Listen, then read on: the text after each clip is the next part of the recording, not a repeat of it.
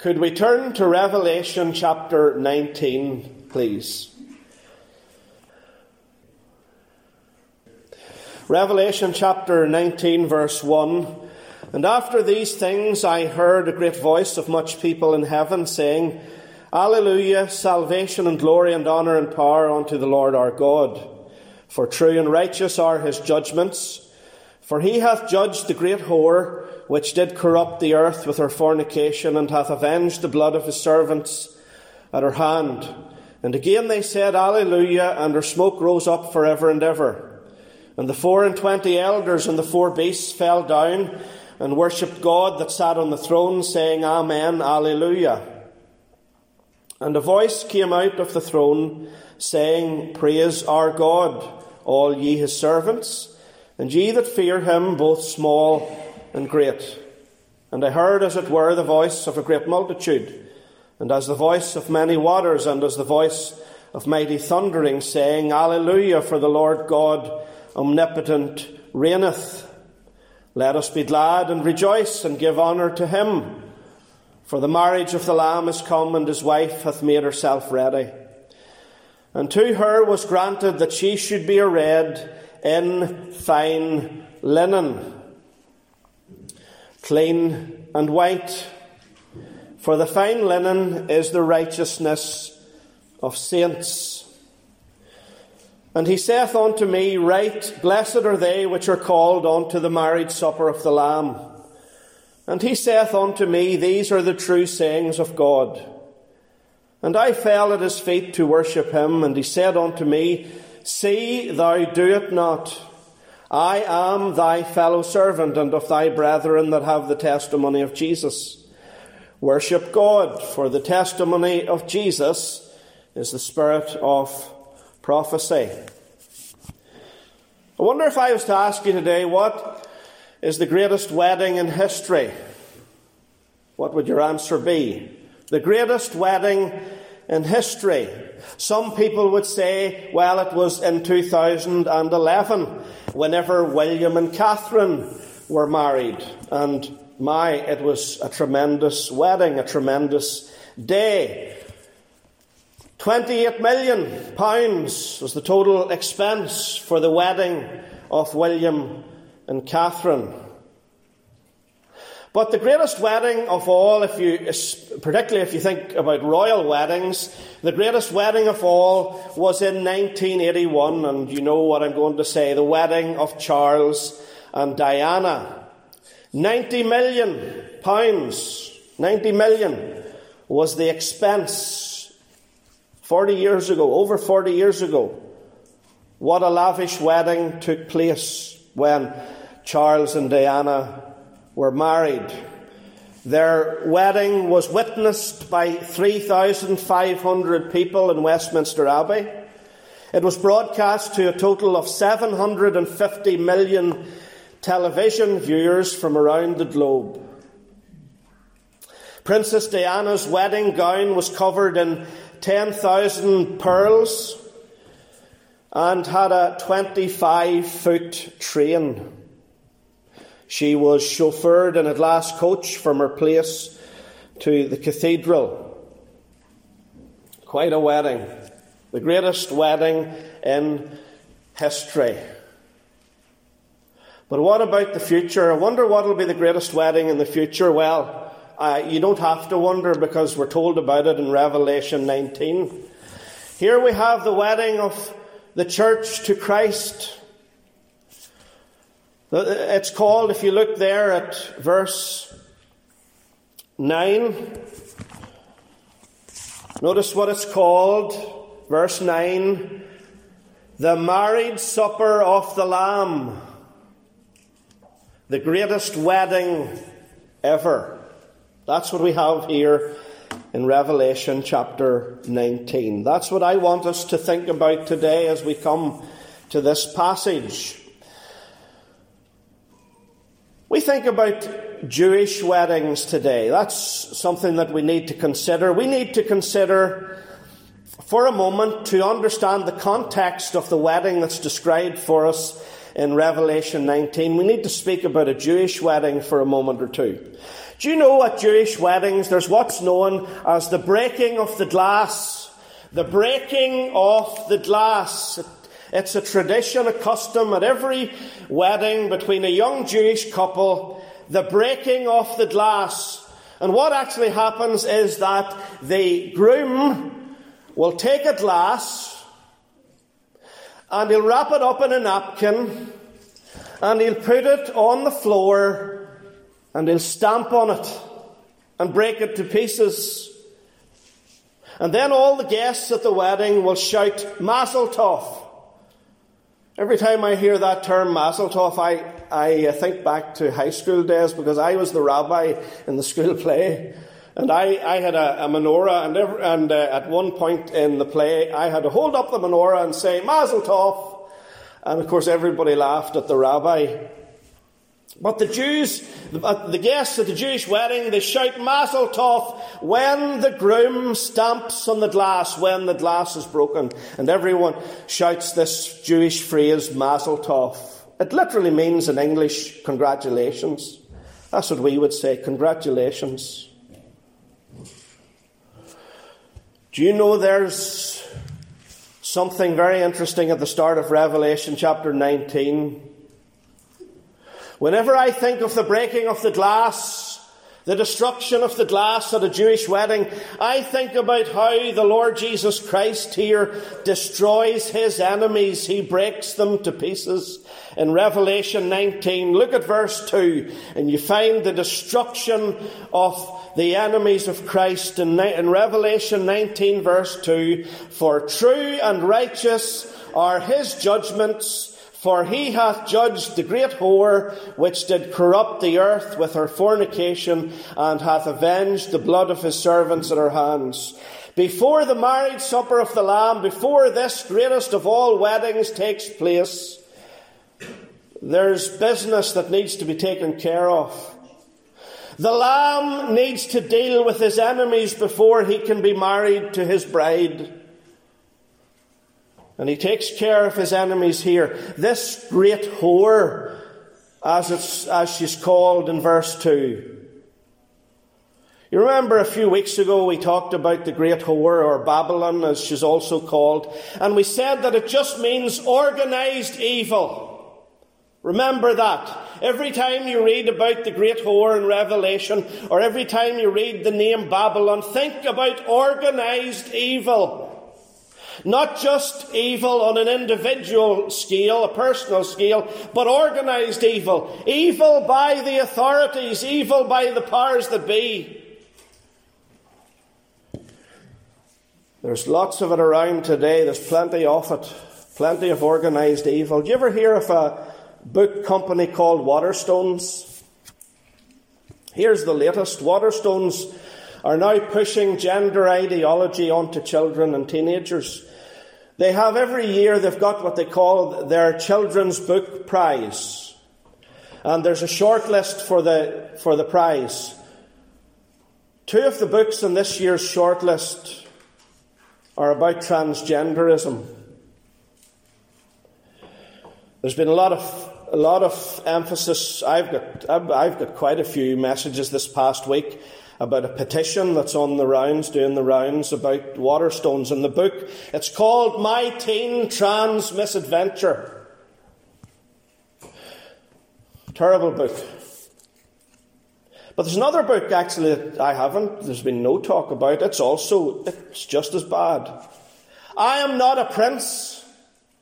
I Am Not a Prince, that's the title of it. Pushing gender ideology on children. The great whore, she's alive and well today, but one day Christ will deal with her before his wedding. Oh, we could talk today about a Christian bookstore in Nottingham. Maybe you didn't know about this, let me tell you. Mustard Seed Cafe, that's the name of the restaurant and bookstore in Nottinghamshire. The Mustard Seed Cafe, that's a good Bible name. The Lord Jesus talked about a mustard seed. The Mustard Seed Cafe and Bookshop in Nottingham has been ordered to pay £21,000 because of a COVID regulation breach. At the end of 2020, the owner, by the way, you know what age she is? 70. And she has been slapped with this £21,000 fine for opening her bookshop at the end of 2020. Absolutely disgraceful. A pensioner, Christian pensioner, being harassed by the great whore, by the authorities, by the powers that be. The lady in question has claimed that Magna Carta, you know, the great document from 1215 signed by King John, she said that the Magna Carta permits her to open her bookshop and her restaurant. She's right too.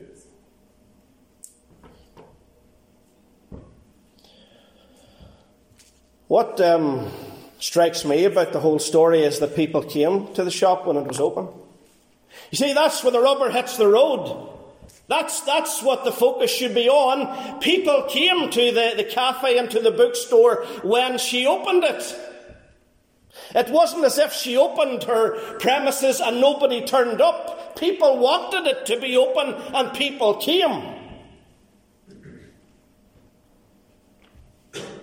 But yet there she is, this 70-year-old lady, and she has this £21,000 fine hanging over her head today, 3 years later. Wouldn't it sicken you, the whole thing, when you hear about these WhatsApp messages that have come out recently? You know, Matt Hancock. Butter wouldn't melt in his mouth 3 years ago. But of course, it's all come out now that he was behind this, the words that were used, this plan to scare the pants off the population. Fear. Absolutely shameful. The great whore has been busy. What about Artur Pawlowski, a Canadian pastor who is facing 10 years in prison for preaching to the Canadian truckers? You know, the man who took that brave stand against the vaccine mandates in Canada? And if you cherish, by the way, I'll just interject this today, if you cherish freedom, you will hate mandates. When you're told to do something, when you're told that you must do something, when you have no choice in the matter.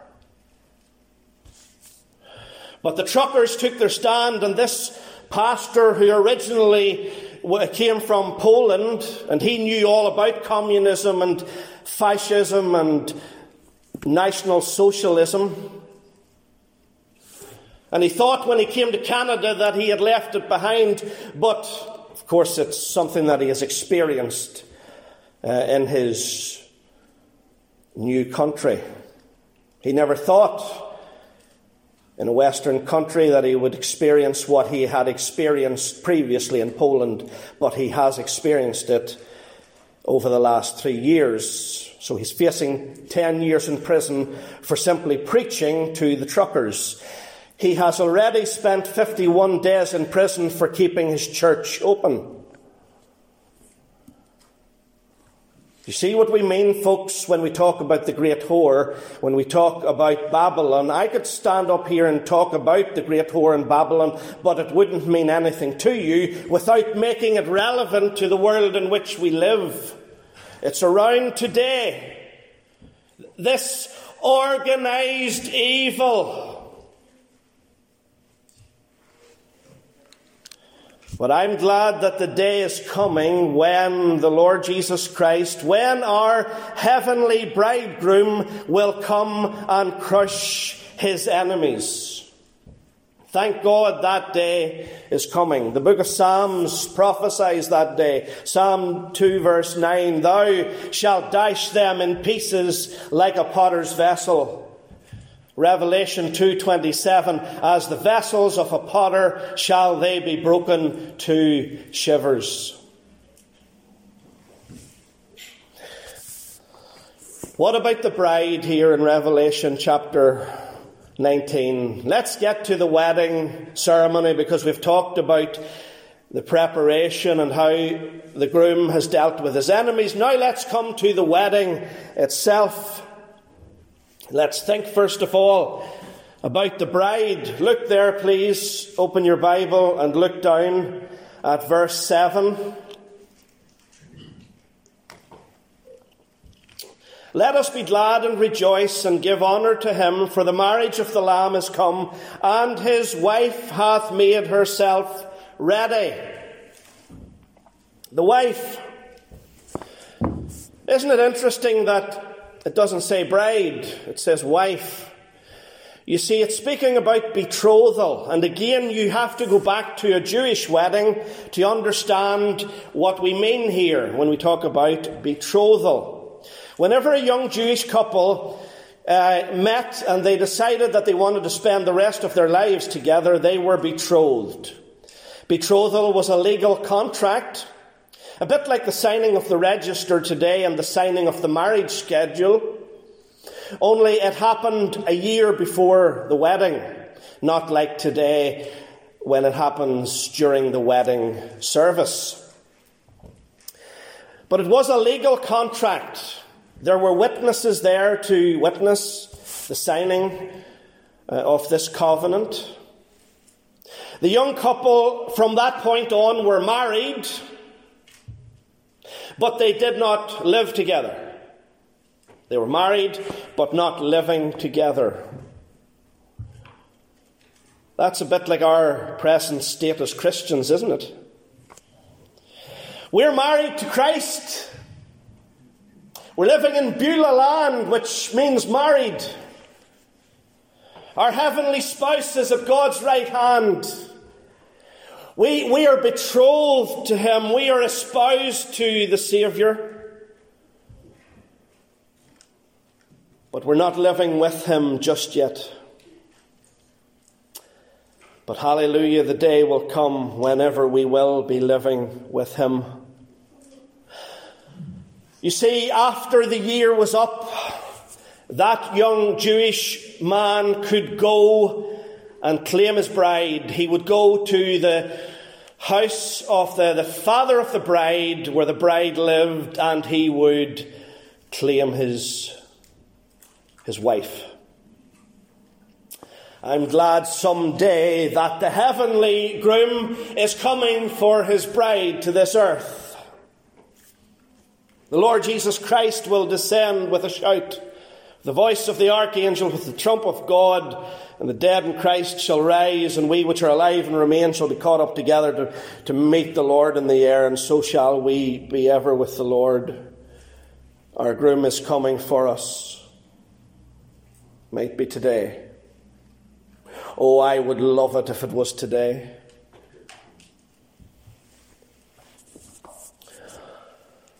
Are you pining for the coming of your bridegroom? Are you longing for that day? Here's what Spurgeon had to say about the second coming. Listen, Charles Spurgeon. It ought to be a daily disappointment when our Lord does not come, instead of being, as I fear it is, a kind of foregone conclusion that he will not come just yet. Tell me, when you went to bed last night, child of God, were you disappointed that Christ hadn't come yesterday? If he doesn't come today, will you be disappointed tonight when you pull the curtains? I suppose most Christians get disappointed when their football team loses. Sort of the world we're living in, or other Christians are inconsolable when their phone runs out of battery and it dies and they have to wait and charge the phone so that they can waste more time on their phone. Those are the kinds of things that disappoint the majority of Christians today. But you've got a minority who are disappointed because their Saviour hasn't returned.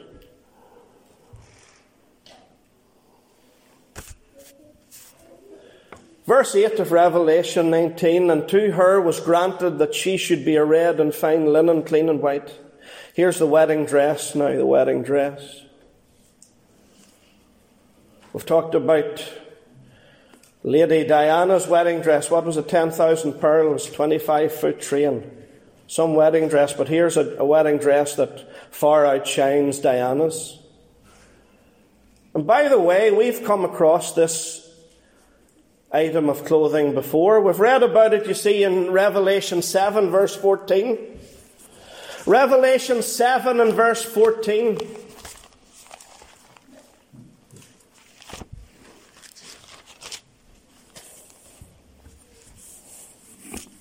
These are they which came out of great tribulation and have washed their robes and made them white in the blood of the Lamb.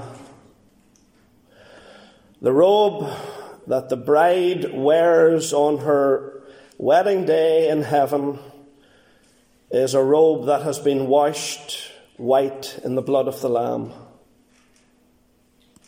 It has been purged from all sin by the precious blood of Christ. The blood of the Lamb has made it whiter than the snow. There's no spot, there's no blemish on it, no stain upon it.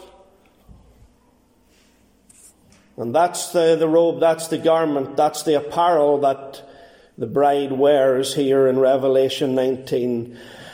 Fine linen, clean and white. Jesus, thy blood and righteousness, my beauty are, my glorious dress.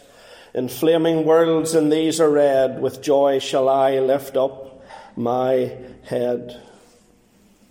It was again, to go back to Spurgeon, it was Spurgeon who said that we should throw overboard the lumber of self-righteousness and sail to heaven in the righteousness of Christ. The bride in Revelation 19, but let's finish with the groom. The groom. Sorry, ladies, but in this wedding, it's the groom who's the centre of attention. I know normally at a wedding that it's the bride who's the centre of attention. That's the way it is in our culture. But here in Revelation 19, no, it's the groom who is the centre of attention. Everybody's focus is on him. He's called the Lamb. That's the name of the bridegroom. Verse 7, the marriage of the Lamb. Verse 9, the marriage supper of the Lamb. This groom, this Lamb, has paid a dowry for his wife. You see, when a Jewish couple gets married, still to this day, a dowry has to be paid to the father of the bride. Well, the Lord Jesus has paid for his bride. He has purchased his bride. As the hymn writer put it, from heaven he came and sought her. To be his holy bride, with his own blood he bought her, and for her life he died. 1 Corinthians chapter 6, ye are bought with a price. Therefore glorify God in your body, which is the Lord's. Your body belongs to the Lord, you know. It doesn't belong to you. It doesn't belong to anyone else. Certainly doesn't belong to the government. It belongs to the Lord. He has purchased you, body, soul and spirit, child of God, with his own blood. He has paid the dowry. The down payment has been made. And someday he's coming for his bride. The engagement ring has been presented to the bride. What or who is the engagement ring that we're referring to? Well, it's the Holy Spirit. The Holy Spirit is the engagement ring of the church. You see, Paul in Ephesians chapter 1, this is what he said about the Holy Spirit. Listen to it, Ephesians 1. After that ye believed, ye were sealed with that Holy Spirit of promise, which is the earnest of our inheritance until the redemption of the purchased possession. The moment that we were converted, and I hope you have been converted. If you haven't been converted, you need to be converted today, by the way. For Jesus himself said, except ye be converted, ye shall in no wise enter into the kingdom of heaven. So I hope that every one of us have been converted. But when we are converted, we get the engagement ring from our beloved. The Lord Jesus has sent the Holy Spirit into the world, and the Holy Spirit comes to live in the Christian the moment that they're saved. The engagement ring is placed on the finger of the bride-to-be. And this wonderful Holy Spirit lives within each one of us to comfort us, to help us, to strengthen us for the Christian life. Being a Christian is not easy. It's 10 times harder than a non-Christian's life. That's the reality. So just in case any of you are under any illusion about, the Christian life being a bed of roses, being all plain sailing, and all your problems will disappear if you're converted, it's absolute rubbish. There's a cost to being a Christian. It'll be hard. There'll be difficult times. You'll be criticised, ridiculed. You'll be disowned. But don't worry, there's someone who'll never disown you, and that's your heavenly bridegroom, your Saviour. And if you have him, then he is all you need. The Holy Spirit, our engagement ring, is upon our finger until we see our Saviour face to face. William Montague was blinded in an accident when he was 10 years old. Despite his disability, he graduated from university with high honours.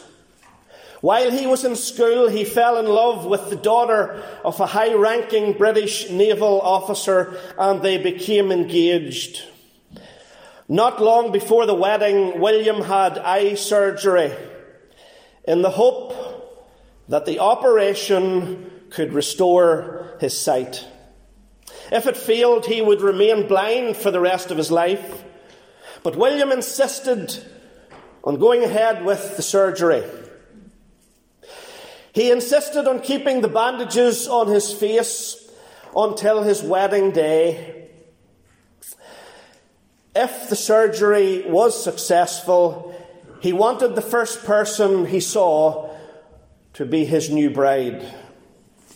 The wedding day arrived, and the many guests, including royalty and cabinet members, assembled to witness the exchange of vows. William's father and the doctor who had performed the operation stood next to the groom, whose eyes were still covered with bandages. The organ trumpeted the wedding march, and the bride slowly walked down the aisle to the front of the church. As soon as she arrived at the altar, the surgeon took a pair of scissors out of his pocket and gently removed the bandages from William's eyes. Tension filled the room. The congregation held their breath as they waited to find out if William could see the woman standing before him. As he stood face to face with his bride-to-be, William's words echoed throughout the cathedral, "You are more beautiful than I ever imagined."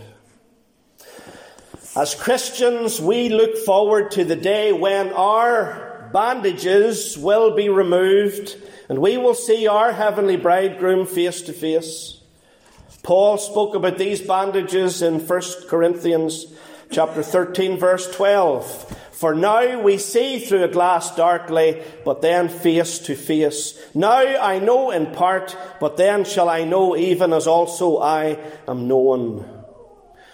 And when we stand before our Saviour and see his face for the very first time, His beauty will far exceed anything we have ever imagined in this life. Only faintly now I see him, with the darkling veil between. But a blessed day is coming when his glory shall be seen. Face to face shall I behold him, far beyond the starry sky. Face to face in all his glory, I shall see him by and by.